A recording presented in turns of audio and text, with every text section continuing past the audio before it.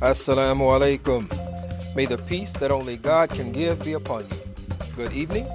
You are listening to Radio Islam at WCEV 1450 AM Chicago. And I am your host, Tariq El-Amin. Welcome back, Radio Islam family. It's been 24 hours. We're happy to have you with us again for this hour. As you know, we're a live call-in radio talk program, and we air every day from 6 to 7 p.m. Central. And we reach the world by streaming live at www.wcev1450.com. Remember, you can always log on to www.radioislam.com, even as it is under construction, to check out guest bios, programming, previous shows, articles, and a lot more. Now, if you haven't already done so, make sure that you're following us on social media. Twitter and Instagram, we're at the same handle, at Radio Islam USA. Be sure, if you're on Facebook, to like our page, Radio Islam. If you'd like to chime in to tonight's discussion, make a point or ask a question, give us a call at 312-750-1178. That is 312-750-1178. And for our Facebook listeners, you can post directly on our page for our in-studio guests if you've got a point that you would like to have interjected into our discussion tonight. So I'm going to begin our hour together, which we're already, I think, about 6 minutes into it. Want to share a short hadith, and a hadith, for those who are not familiar with it, is basically just a saying, a narration that that is attributed to Prophet Muhammad sallallahu alaihi wasallam, peace and prayers be upon him. So it is as follows: Abu Hurairah reported, the Messenger of Allah, peace and blessings be upon him, said, "Verily, Allah does not look at your appearance or wealth, but rather He looks at your hearts and actions." This is the source is Sahih Muslim, 2564. So something for us to contemplate. Not all about our external appearance. It's not about our material wealth. Hearts and actions. Religion is sincerity, and we hope that all of our actions maintain a sense of sincerity. So, that being said, we're going to get into tonight's conversation. We have with us in studio Antonio Garcia. He has been combining, and he is from the Protection for All movement. So just let me give you a moment, give you a little bit of information about him. He's been combining his tech mind with his social change heart since he graduated with a degree in information and decision sciences. Currently, he devotes his time between teaching Latinx children how to code, a new educational program focusing on immigrant entrepreneurship, and pushing for immigrant rights with the Protection for All movement. The Protection for All movement is a group founded by directly affected immigrants to push for inclusive legislation which brings a legal status to the United States undocumented immigrants. A secondary goal of the group is to continue developing new leaders within the undocumented community to keep the movement both accurately and strongly represented. Antonio, thank you so much for joining us. It's a pleasure to have you. Thank you. I'm glad to be here. All right. So many of our listeners, I don't want to make the assumption because there may be one person that's tuned in right now that is not intimately familiar with this idea of DACA. Right? It's been in the news. Our president has taken a very clear stance, which is not in favor of the undocumented, not in favor of those immigrants who are trying to matriculate into the system. So let's start with that. DACA, Deferred Action, Deferred Action Early Childhood Arrival? Yeah. So beginning with that, how has your work? First, would you tell us what has been your path into activism? Sure. So immediately after graduating, which was in winter 2011, DACA was not even existent. It wasn't even it wasn't even a passing thought in people's minds. So because of that, I sought an alternative but proper means to work, by which I mean doing contract work as a sole proprietor. Mm-hmm. Within that time, I also got into a bit of activism and advocacy. by way of local immigration-based nonprofits. Okay. So through that, I see one of the points that is brought up is to develop the next crop of, or the next iteration of undocumented leadership that are bringing this cause to the forefront. There is a term that I think, as we were talking off air, that I think is really important for us to talk about, and this idea of the term of dreamer, yes. Right? Because it is most associated with DACA, with the undocumented and dreamer. Would you share your thoughts on this term? Is it an accurate representation of those who are undocumented? Got it. Well, as with any group, it must be said that the undocumented community is by no means monolithic. The term dreamer is very divisive and limiting in the sense that it brings forth the idea of an overachieving high school or, a bachelor's degree age student who managed to succeed through all odds, does not get in any sort of trouble, basically just has everything going for them. And while I'm very happy for the success of the people who do fall into that, it is a splinter of the entire organization, of the entire population. The term dreamer, it basically, when I said divisive, it creates this idea of the deserving immigrant and the bad immigrant. And it's situations like that which are leading towards this type of, exclusive legislation that is sometimes being proposed, which essentially gives some limited rights to people who fit the dreamer role, but it also essentially sells out, if you will, their parents and many people who may have committed a small mistake. So there's a separation.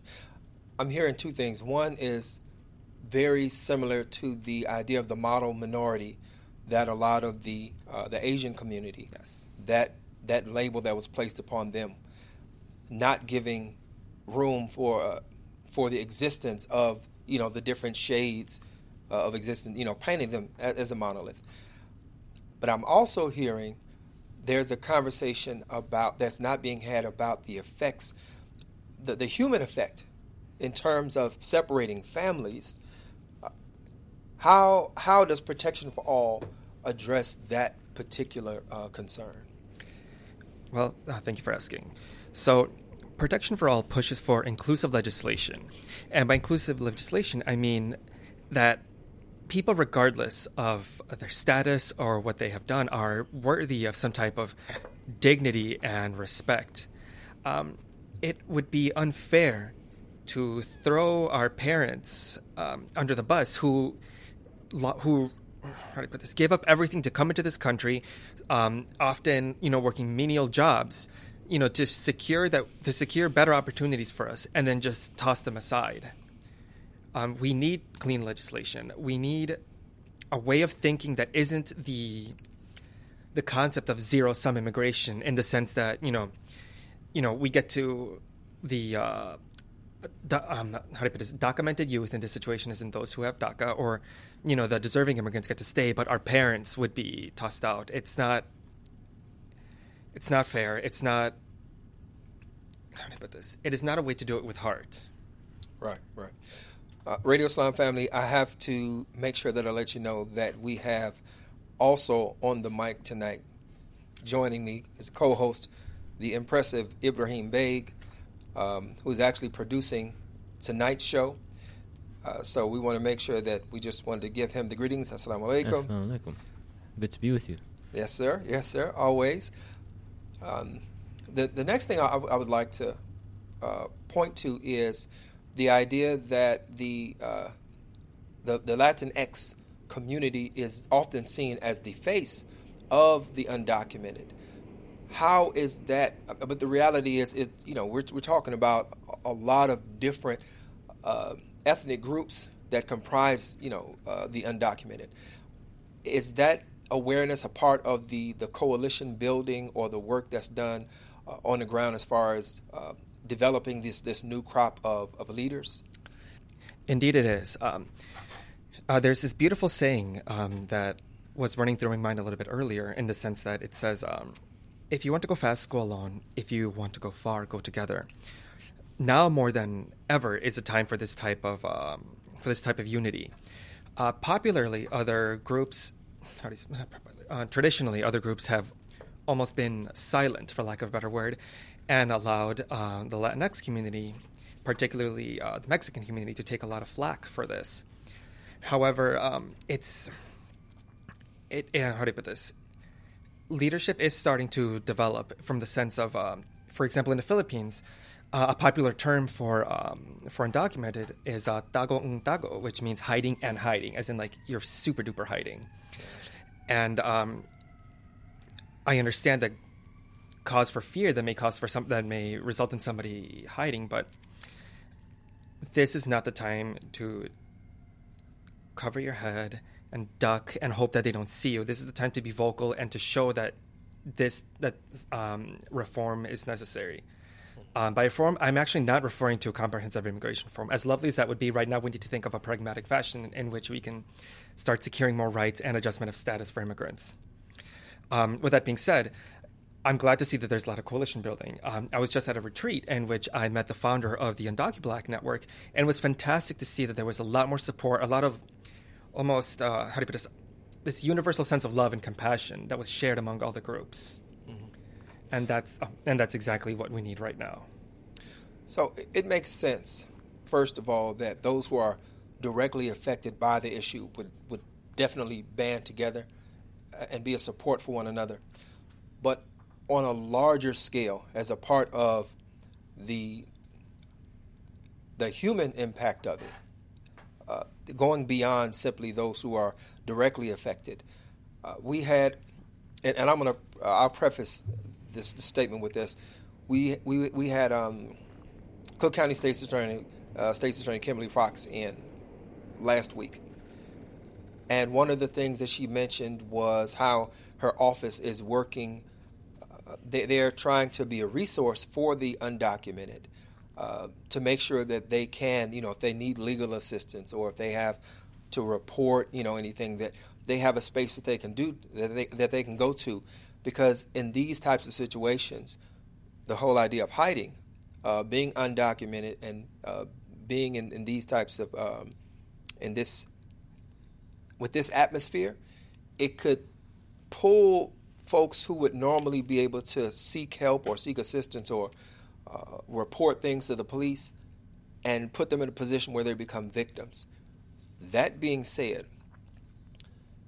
has the coalition building, has support gone outside of those who are directly affected? Has it gone to, do you have support among the African American community? Is there support among the white Methodist or Catholic, or, is the support, is it broad based, or is it right now just those folks who are affected? That's a fantastic question, because it raises the idea of allyship and what it means to be an ally. So, having learned lessons from the 2010 instance of the DREAM Act, it is important for there to be a properly balanced dynamic, in the sense that allies don't necessarily take over our space. While they may empathize, sympathize even, it is ultimately not their primary voice. There are many ways in which allies can contribute. For example, there's resources, there's amplification of messaging. There are ways to support without necessarily being without taking over. And I'm even personally thinking that in the sense that I often taught cohorts of women of color how to make their own website, start their own online store, basically a lot of work in entrepreneurship, which actually rolls into that initiative that you mentioned when introducing me, in the sense that I am not a woman. I can be very close to my sisters and my mother, but I will never be able to firsthand experience. So in that situation, as the instructor of the class, I knew my place, for lack of a better word, to simply create an environment. To allow for an environment of support and learning. And that lesson is what I wish for allies to internalize. It's not that we don't want them involved. It's simply that we wish to make sure that there is proper and accurate representation. That is a powerful point. Radio Islam family, if you are just tuning in, we're talking to Antonio Garcia of Protection for All, and we are talking about, as you may have just heard if you just tuned in, the idea of allies within this. The question asked was, are there contingents of representation outside of those who are affected that are supporting this cause?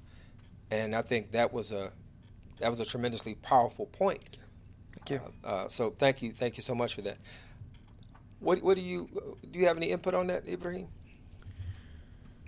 Well, I don't think I could say it any better myself, but I also wanted to ask about the future of DACA or anything else that might try to replace it and substitute for it in the future.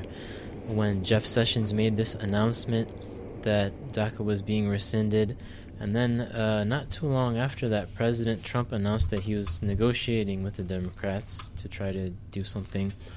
Was there a sense after that announcement came of some type of negotiations happening, that was there kind of a sense of relief that, okay, maybe we're going to be out of the woods soon, or was it kind of like skepticism, or what was the feeling among the advocacy community at that time? Sure. Well, first I must preface that by saying that the immigrant community is by no means monolithic. Mm-hmm. To put it in a simpler term, there may be a spectrum of people's viewpoints. Having been through the highs and lows of the first instance of the DREAM Act, I met the recent news with healthy skepticism.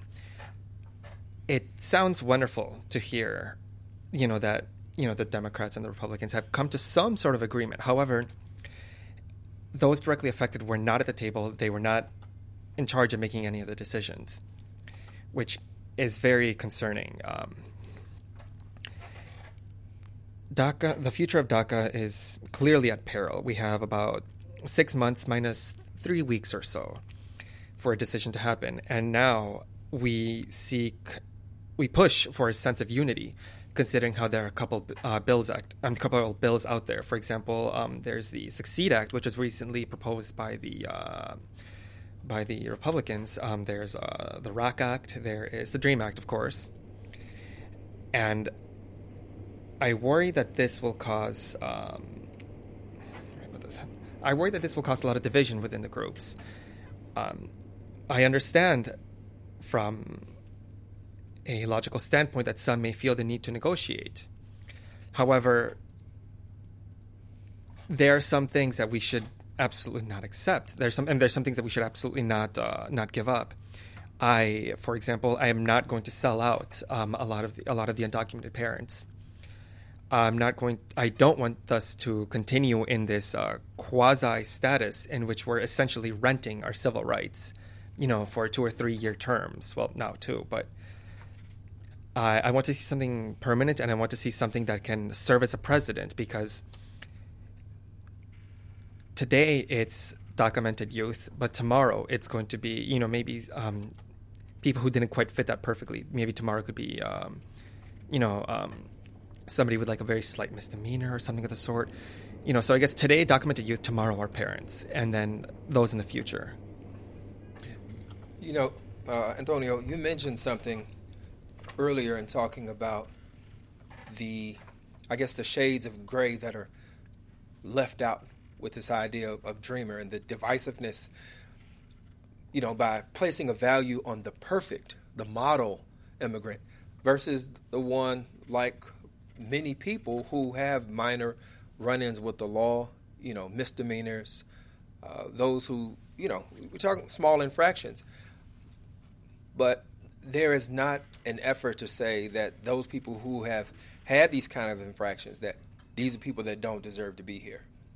And it feels rather harsh when you think about it like that, as if to say, well, you're here, but we're going to place an expectation on you that is, depending on your circumstance, may just not be realistic. The other thing that I want to mention is that, do you feel that there's a sense of urgency amongst those affected, but amongst our legislators, when the president gave basically 6 months to enact some type of legislation, some comprehensive immigration reform that would cover those over 250,000 that have been under the purview of DACA? Do you think that he's really just waiting for the inevitable to happen, and that is for that 6 months to be up, and then we're in a much more dire situation than we are right now? I very much believe that those who propose the idea of a 6 month dying out process, if you will. I'm sorry, I said quarter. I meant 3 quarters. It's closer to 780,000 that have been. Yeah. Go ahead. No worries. So I very much believe that those who proposed that 6 month dying out process knew that there was going to be a lot of infighting, for lack of a better word. Many bills, many different views, in which case passes the blame, if you will, towards Congress by saying, well, I gave you the opportunity. We didn't, but you didn't come to a decision, which is a very similar tactic that happened during the Obama administration. Right. So, but with that being said, losing DACA, while tragic, and we should do everything we can to push for not only keeping DACA, but for something better, I would like for people, particularly the youth who have never experienced working outside of DACA, to know that there are other opportunities you can very legitimately incorporate as your own business. And, there are many advantages to being a business and to incorporating. There's like the legal separation, heck, there's even there's even tax breaks for it. Like, for a lot of people who want to achieve their dreams in the non-traditional way in which you interview at a company and get hired and build your way there, you can essentially pave your own road to success through entrepreneurship. And even that's something that that's advice that I would give to somebody who was born here. Through every crisis, there is some form of opportunity. So I don't want people who are concerned over the loss of DACA to be in total despair. Well, that is a very good point. For those of you, once again, go ahead. Sorry, I just remembered this other point. Mm-hmm. It almost, once we lose the fear of losing DACA, we're able to think in a more strategic and calm manner, in the sense that it won't be, waved over our heads, if you will, as an instant way of getting us to be subservient. If we can find a way to think outside or post DACA, we can continue with a sense of agency. Right. Okay. Thank you so much. If you'd like to give us a call, if you'd like to pose a question or give a comment to our guest and studio guest, Antonio Garcia, you give us a call at 312-750-1178. That's 312-750-1178. But we're going to break for just a quick break, and we will be back. This is Radio Islam.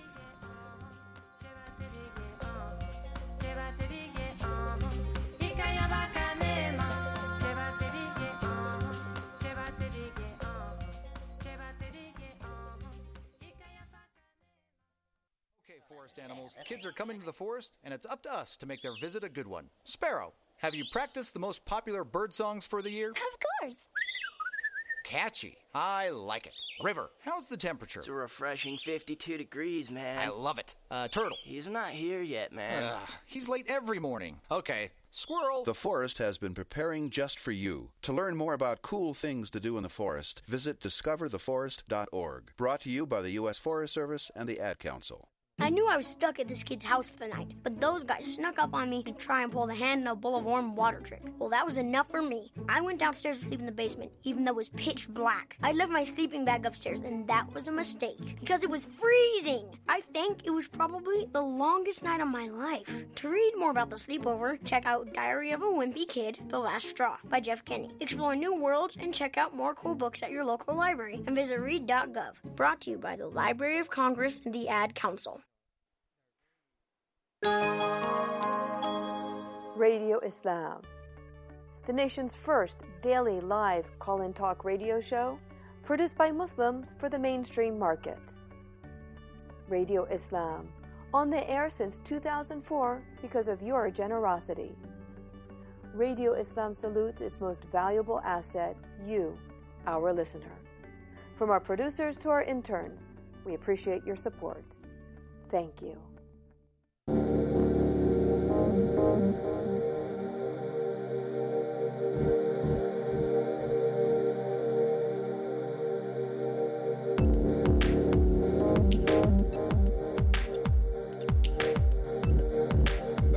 Welcome back. This is Radio Islam, WCEV 1450 AM, and I'm your host, Tariq El-Amin, with today's co-host and engineer extraordinaire, Ibrahim Baig. Our in-studio, yes, that's right. I interrupted your greeting.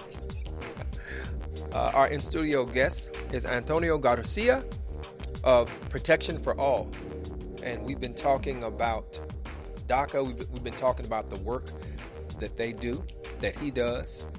One of the things that we left off before the break, the idea of agency through entrepreneurship. And I think that's a very critical point. I'd like to explore that a bit more. Is that something that you find, because the term dreamer, we've established is most often associated with those who are college-bound, seeking traditional degrees. But the agency one can find, or success one can find through entrepreneurship. Was there like a light bulb that went off for you to realize that? And if so, how have you transmitted that awareness on? Sure. So the idea of entrepreneurship was actually presented to me right upon graduation. Mm-hmm. And having been in a relatively entrepreneurial family, it did not seem so out of this world to me. I remember when I was in college, I was helping out my parents with this fascinating business in which they would sell organic mesquite lump charcoal, which, I wouldn't have expected it, but that's the beauty of entrepreneurship. Sometimes you get these ideas that that are not terribly popular, but if they're marketed correctly, if they're handled well, they could very much be brought into the mainstream, especially with foodie culture. Mm-hmm. With that being said, I'm actually helping out my mother right now. She is a trained seamstress, and she wants to sell clothing online. So it's very nice to see that there's this spirit of, I'm not going to wait for a job to come to me. I will instead create it.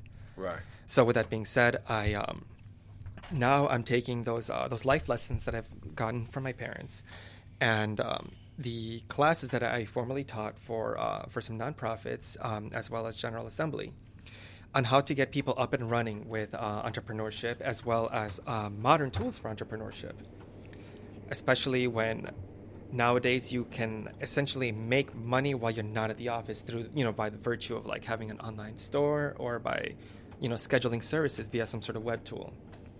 It's amazing, even from the last 20 years, how much more we can accomplish with such small equipment. And that's the kind of empowerment that I want the immigrant community to continue feeling. That really brings to mind something that Honorable Elijah Muhammad, who is of the Nation of Islam, one of the phrases that was attributed to him and was an identifier of the movement was "do for self." Utilize your own agency, your own ability, and we saw within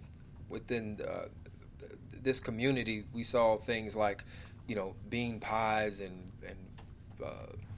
I think it was steak and takes, and just businesses that came up out of the community and were run by the community. So I think that's a tremendous thing, an awareness to have for any community. You mentioned the idea of marketing, being able to market your business. And I think this also applies to, and I'd like to hear what you think about this. This also applies to marketing causes and marketing ideas. So as an idea, this idea of getting comprehensive immigration reform, this idea of humanizing or showing the complexities, the variances within the immigrant community, that are affected by DACA. How does does Protection for All take on that part, the marketing aspect of that, in terms of public awareness, but also influencing policymakers? Sure. Well, part of the idea of the emotional push by Protection for All, which, as mentioned before, is not only to break away from the divisive, messaging that comes from that, but it's also to show that fundamentally everybody's worthy of some type of decency and respect. Mm-hmm. Tying this back into the idea of entrepreneurship, this is a chance for people's agency to be shown first and foremost. So, for example, when we are introduced as dreamers, it basically says that we're primarily defined by our lack of some type of status, which is essentially dehumanizing.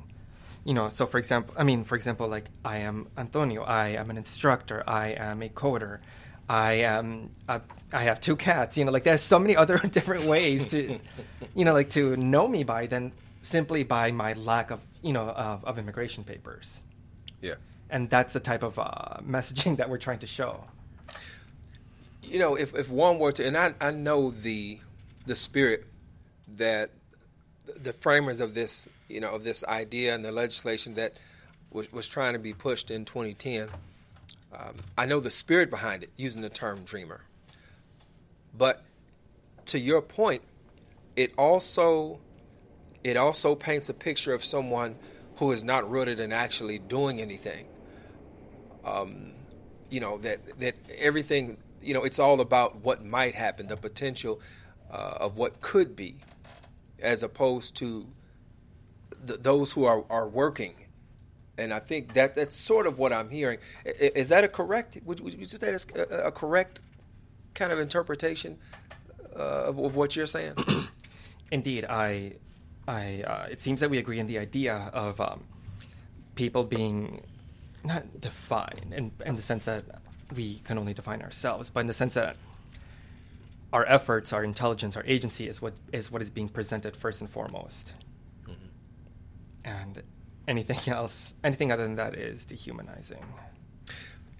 It's interesting. The hadith that we opened up the show with was, that God does not look at our wealth, the external trappings, but He looks at our sincerity. So our sincerity as human beings is often overlooked, and we look at how do we add to the bottom line. But even within that, there have been studies, and we'll need to locate them, but there have been studies that look at the economic impact of the loss of those who fall under the category of undocumented. And it's substantial, as far as the jobs that are held, the services that are provided. So even looking at things in that light, what do you add to the bottom line? There is a contribution. There very much is, and that's very important to mention. I have these facts in front of me because I'm actually presenting that entrepreneurship initiative that I mentioned to some potential funders tomorrow. Okay. So, with what you mentioned is that, what you mentioned ties into the idea that, for example, according to a 2016 study, which is the State of Latino Entrepreneurship, it's from 2016 by the Stanford Graduate School of Business. It's that Latinx businesses, and I'm saying that because that's I'm speaking on behalf of my own community. I'm speaking on behalf of what I know. It Sure. also goes to the idea that I try to be very sensitive about not speaking for others, but it's more of us representation. Sure. Point of the matter is, the idea is that Latinx businesses have strong immigrant representations. So about 40 to 50% of larger firms, which tend to be like higher revenue and higher employee count, are indeed immigrant owned. So there's this beauty, if you will, that comes from the entrepreneurial spirit of immigrants. I mean, especially when you consider the fact that they left everything they've known. You know, they knowingly went off knowing that they may never see their family again, to start something new. And to be able to fight through that pain, it really shows a lot of a lot of strength inside. Absolutely. So often the most vulnerable are the elderly and the very young in any community, any demographic, regardless of their citizenship. So among the undocumented, is there a particular sentiment that you have observed within your own community among the very young? What is their awareness like, or are they aware of the current climate that they're in? Sure. By the very young, does that include those who were born here, or does that also include those who came here at a young age and are still young? I would say right. Well, that's two different questions, right? Because those who came at a young age might be a bit older right now. They could be over, 25 years old or whatever. First, I would ask you to address the grammar school age. Those who grammar school to high school students right now. Sure. So, speaking from my own experiences, one of the first things that our teachers, especially those who were also Latinx, kept reminding us was that a strong work ethic and a strong sense of achieving education is very helpful towards success. And I very much distinctly recall them saying is very helpful because they were also very pragmatic about the difficulty that already comes from being a person of color, particularly a vulnerable person of color. So, growing up, we've had this immense pressure from our families, even down to the explicit reminders of saying, we sacrifice all of this so that we can give you the opportunity. Do your best. Don't let us down. But most importantly, don't let yourself down. You don't risk through all of that to simply survive. You risk everything so you can thrive. Right. So there's a pressure which really sounds very familiar to me, as an African American, as a black man here in the United States, and that has always been from my childhood, and I've heard older people say that you've got to be twice as good to get the same thing, right? Very much. And so that's exactly what I thought of, as you're saying this. So it almost leaves very little room for those variances in a way, right? Because it's to say that you can't afford to have those minor infractions. You can't afford to get caught up in the system. You can't afford to be the dropout. You have to. You're almost superimposed with this idea of that model minority. Indeed. What you said about your the quote that you mentioned about your family, it very much resonates because there's always this. It's almost a warning. It's almost spoken with fear. There's this, being bluntly told that there's this double standard. That the road to success is not, in our situation, doesn't quite feel like a paved road, but rather, almost like walking along a tightrope. Right. And there's so many variables that can cause some type of imbalance to fall to go along with that imagery.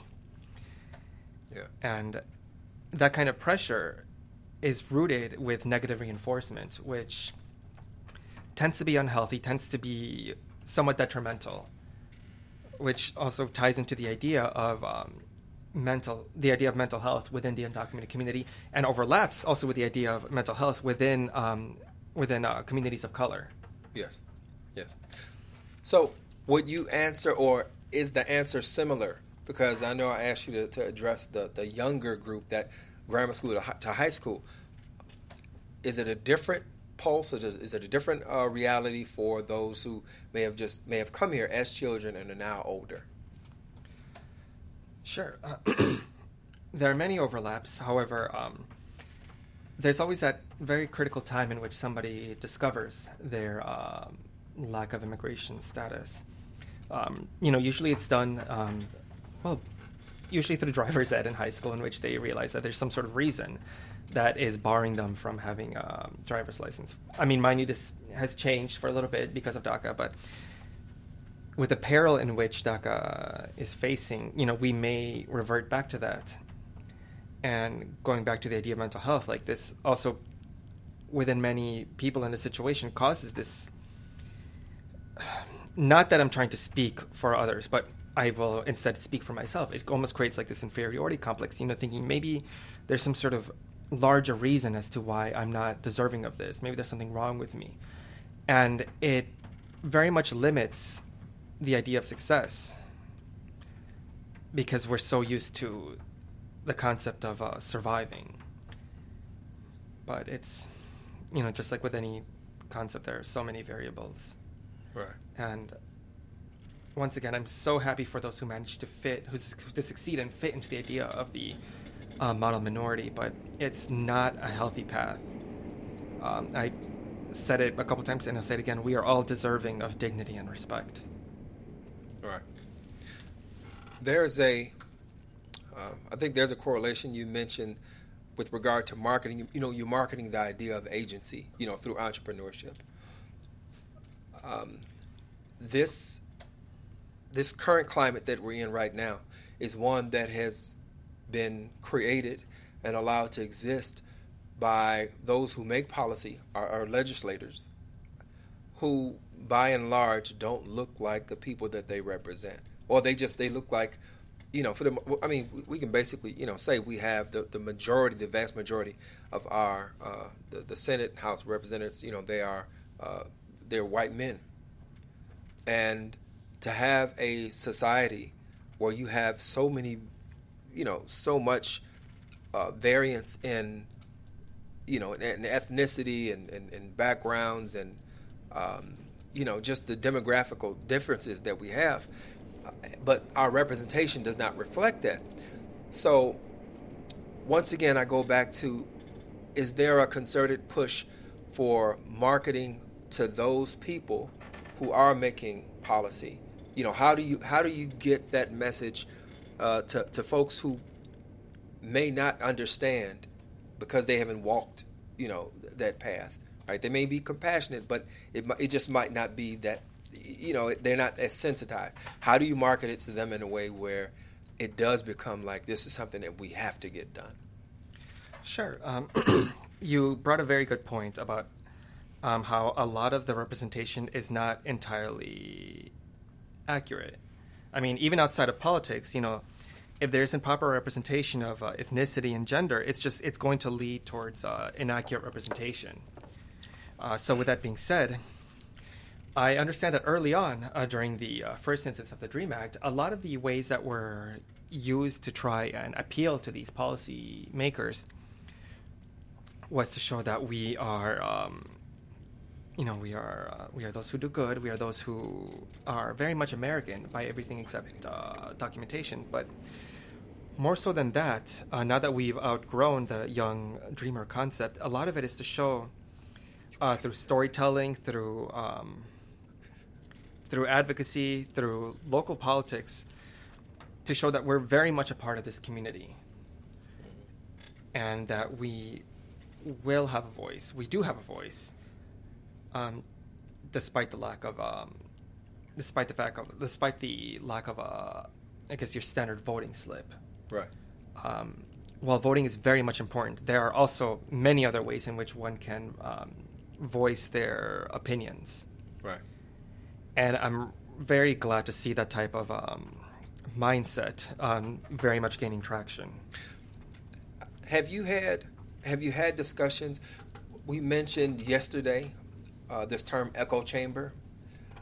You know, so that's a reality for our listeners who may not be familiar with the term. It basically it just means that you are preaching to the choir, or you look at news, or you get news that supports your views, right? So on an issue like this, is there conversation that's going across the line where you're talking with people who have viewpoints that are anti-immigrant, that are anti, for the lack of a better word, we're just going to say dreamer, right? Are you having those kind of conversations? And if so, you know, how fruitful are they? That's a fantastic question, because proper discourse is very important for the sake of any civilization. Right. With that being said, it's also about the mindset of both parties involved. If you are going to enter this discourse without opening your heart and your mind, it will basically be a one-person echo chamber. It's basically just two people constantly repeating their own points rather than a proper conversation. Right. With that being said, there are efforts to speak to the other side, because more so, how do I put this? The way I see it, a lot of anti-immigrant rhetoric is rooted in some other type of fear. I understand that it's very scary, for example, to lose the job that you've been holding for so long. However, it's not an immigrant that took your job. It may be like the result of automation. It may simply be the case of somebody of the job, needing somebody else, or maybe some like the specialty has changed. It's not. You can't blame people for the way the world has been changing. I do empathize, I really do, especially considering the fact that we're in the Midwest, and as soon as you leave Chicago, there are many manufacturing jobs. There are many for example, I come from the suburbs, in which we're not going to see a lot of those like high paying, like for example tech jobs. You're still going to see a lot of like a lot of retail, a lot of like distribution, and it's changing. And I understand change is scary, but instead of blaming others, we can work through this together.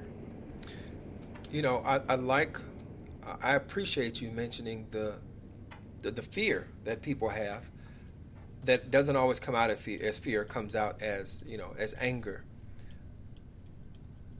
But it seems that it leaves, like there's a need for a larger conversation around how we got to where we are, because there's always been a scapegoat. If you look at there's a lot of rhetoric around reforming our tax code so that we can attract more of our businesses back. Businesses that were here, industries that were here, but because of a global economy, they're open, and they're free to go and set up shop elsewhere and pay wages that they can't pay here.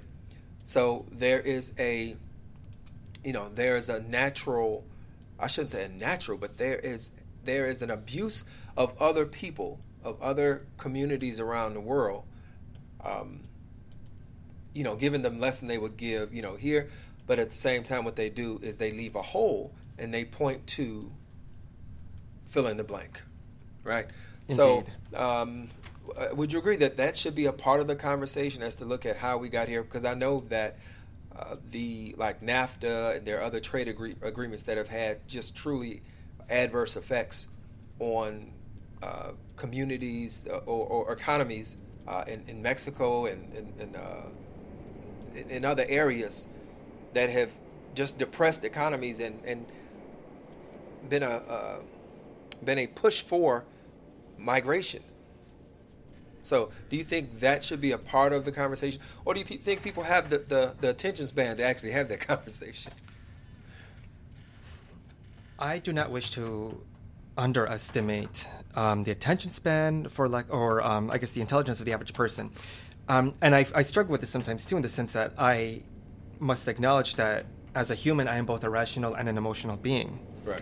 Now, with regards to the idea of this tax reform in an attempt to woo businesses back, it's very short term in the sense that it's going to bring back businesses, but it's going to not create a healthy environment for smaller businesses to develop here. We're not recreating our own power. Right. We're simply we're not creating our own power. It's simply trying to get back almost a shell of what it used to be before. The economy is global and there's no going back. No. I mean, nobody weeps for the grandfather clock makers. I mean, as beautiful as they are, I do enjoy good furniture. With that being said, the world is changing and we must adapt. So I'm very skeptical of the idea of lower taxes, if you will, being used to bring back people, because somebody has to pay those taxes. And it seems illogical for for the average person to cover the taxes of large organizations for the privilege, if you will, of working this job, which is going to, if it's not already dying, it's sometime sooner or later it will be automated. Right. So it's everything takes a long time. Everything worthy takes a long time to fix. For example, I'm very close to the idea of technology in the sense that the world of manufacturing is changing. Right. For example, when I teach kids how to code, I teach them much more than code. I also teach them the idea of digital manufacturing. So I make sure that they understand the idea of 3D printing or CNC machines, to show that, and that kind of thinking is very much going to change a lot of the way manufacturing is done. A lot of it can be done more locally sourced. A lot of it is very different. Even with driverless cars, for example, it's not that the trucking industry is necessarily dying. It's simply changing. And even then, there will always be a way to create jobs, because through every crisis there will be some sort of opportunity. So with self-driving cars, new jobs will open up on every end of the spectrum. You'll need coders, you'll need engineers, you will need people who maintain it. Even people, like supervisors for that, if you will. Change can be good if you have the initiative, if you will, to adapt to it. Yeah, and also we're talking about forecasting and picking up the skills today that are going to serve you tomorrow. I once again, I also appreciate, and I made the comment with the hopes that you would respond as you did, that we do have to have faith that the average person has the capacity to take in and weigh information and go beyond just being emotional. And I know that's definitely the listeners that we have. Antonio, we thank you so much for coming on and sharing some of your perspective. First, I would like to ask, is there a way that our listeners can keep up with you or support Protection for All? Absolutely. Well, for starters, I want to thank you so much for having me. I'm delighted to be here. To learn more about the Protection for All movement, follow us on Facebook, where we are most active. We will soon be launching a website made by yours truly. And so look up Protection for All movement on Facebook. And that is where we have all of our current news. And that way you can stay up to date with our advancements. Thank you. Okay. Thank you so much. You have been listening to Radio Islam. We'd like to just say thank you again for spending this hour with us. We look forward to seeing you tomorrow night at 6. We've got some dynamic young performers, spoken word artists that will be joining us. The executive, well, I'm not going to start there. I'll start with the producer of tonight's show and the engineer and the co-host, the impressive one, Ibrahim Baig. I'm your host, Tariq Al-Amin. The executive producer of Radio Islam is Abdul Malik Mujahid. Our engineer this evening, Leonard. All right, Leonard is on the job again. Thank you, Leonard. Let's always keep in mind, Radio Islam is a Sound Vision production. Views expressed are those of the hosts and guests, not of the Sound Vision Foundation. We look forward to seeing you tomorrow night. I leave you as I greeted you. Assalamu alaikum. May the peace that only God can give be upon you.